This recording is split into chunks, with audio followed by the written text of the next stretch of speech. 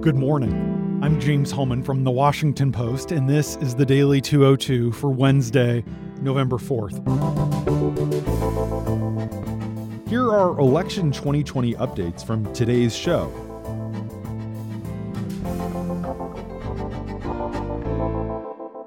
President Trump prematurely declared at 2:30 a.m. that he won re-election, even though Democratic nominee Joe Biden has several clear paths to victory and key states continue to tally votes. Democratic hopes for a resounding coast-to-coast repudiation of Trump did not materialize. Instead, the president was buoyed by victories in Florida, Ohio, and Texas, while keeping his margins with Biden tight in Georgia and North Carolina, both of which remain too close for us to call as of 7:30 a.m. Eastern. Still, Biden showed strength with an early lead in Nevada and Arizona, a traditionally Republican state where Trump was vulnerable. Biden's clearest path to clinching a majority in the Electoral College remains in sight, a trio of Rust Belt states that both campaigns have prioritized: Michigan, Pennsylvania, and Wisconsin. These three states were slow to report returns overnight, especially from cities and suburban areas populated with Democrats.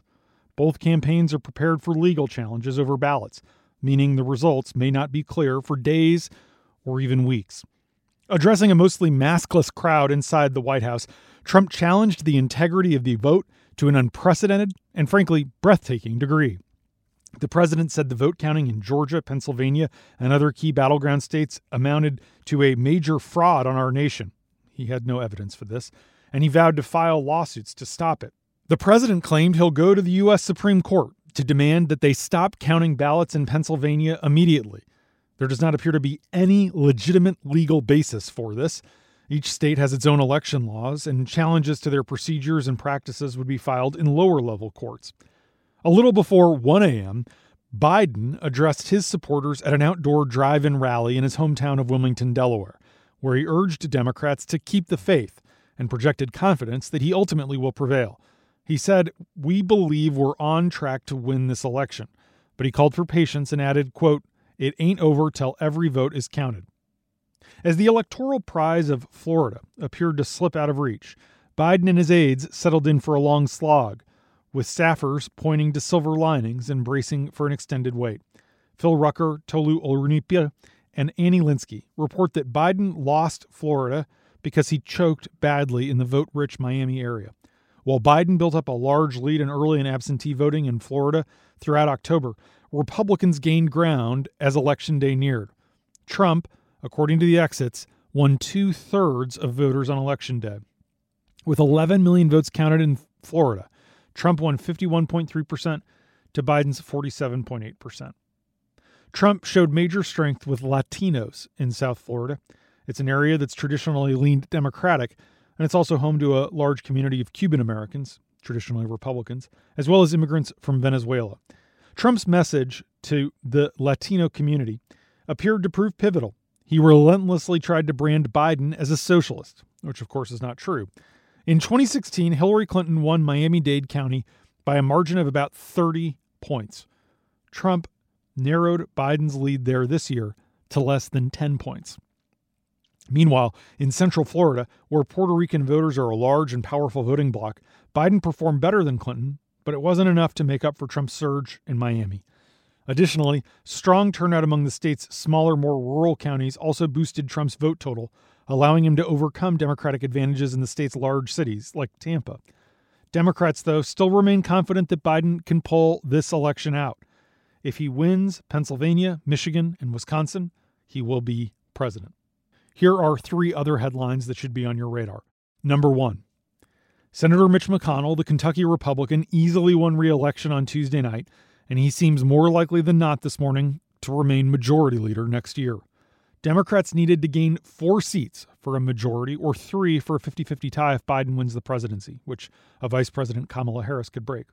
Democrats took out Cory Gardner in Colorado, but Republicans took out Doug Jones in Alabama, offsetting each other. In Arizona, Democrat Mark Kelly leads Republican Senator Martha McSally, but we haven't called that race yet. In North Carolina, Republican Senator Thom Tillis also leads, but it's also still too close to call. Tillis had been trailing in the polls until his Democratic challenger was caught having an extramarital affair a few weeks back. Maine also remains too close to call, and the state may need to use its ranked choice vote system if neither Susan Collins, the incumbent, or Democratic challenger Sarah Gideon breaks 50%.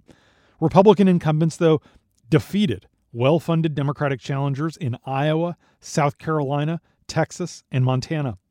The Republicans also held an open Kansas Senate seat, despite Democrats spending millions of dollars there.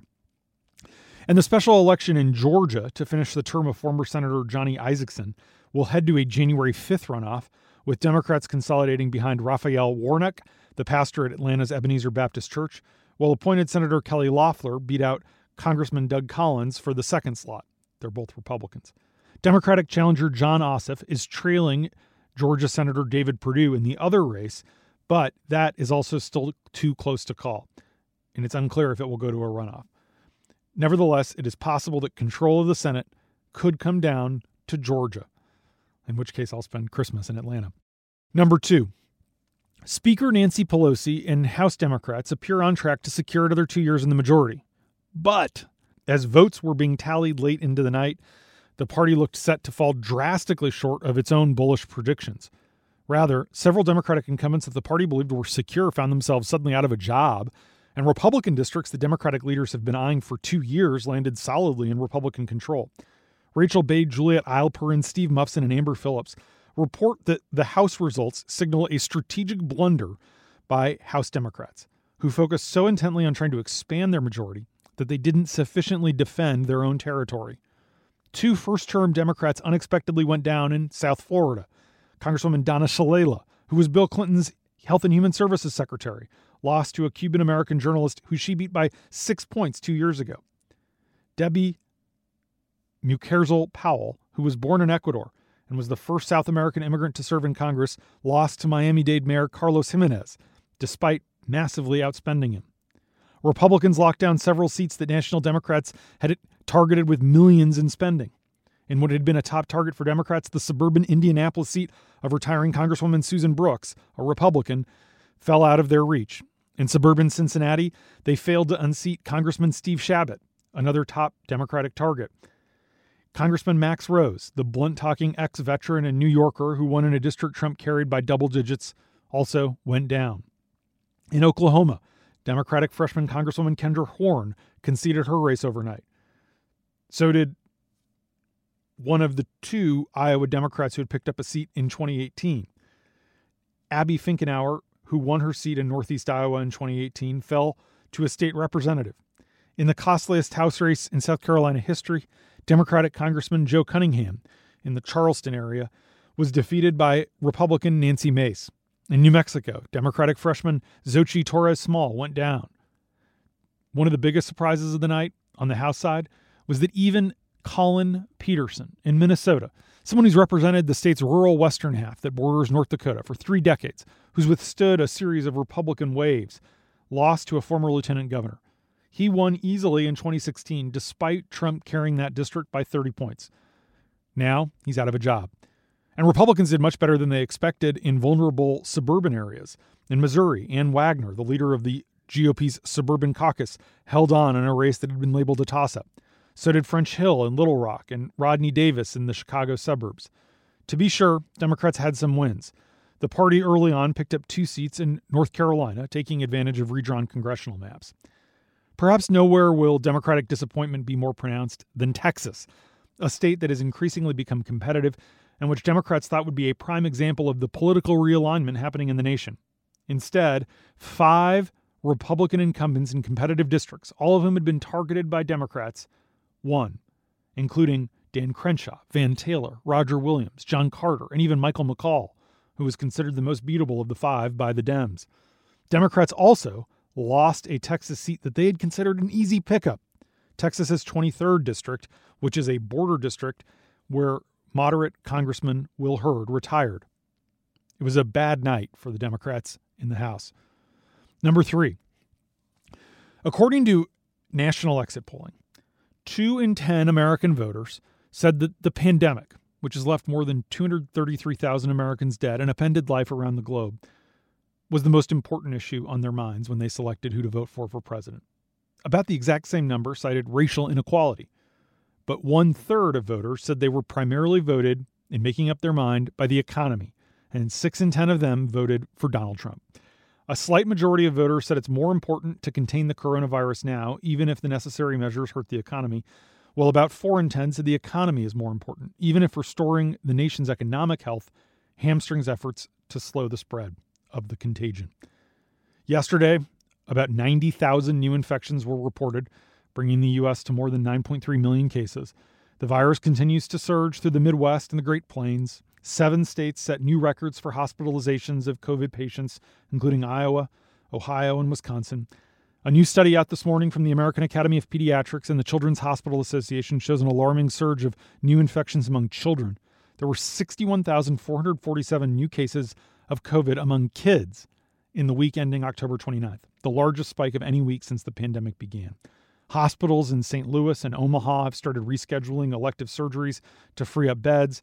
The head of the Arkansas Hospital Association said yesterday that that state faces a critical shortage of healthcare workers because other states are luring their nurses away by offering to pay them more money. Finally, in North Dakota, Republican David Ondal won his race last night for the state legislature. Sadly, he won't be able to take that seat because he died last month from COVID-19. He was 55. Thanks for listening. I'm James Hohmann. If you want to hear full episodes, find The Daily 202 every weekday morning wherever you get your podcasts.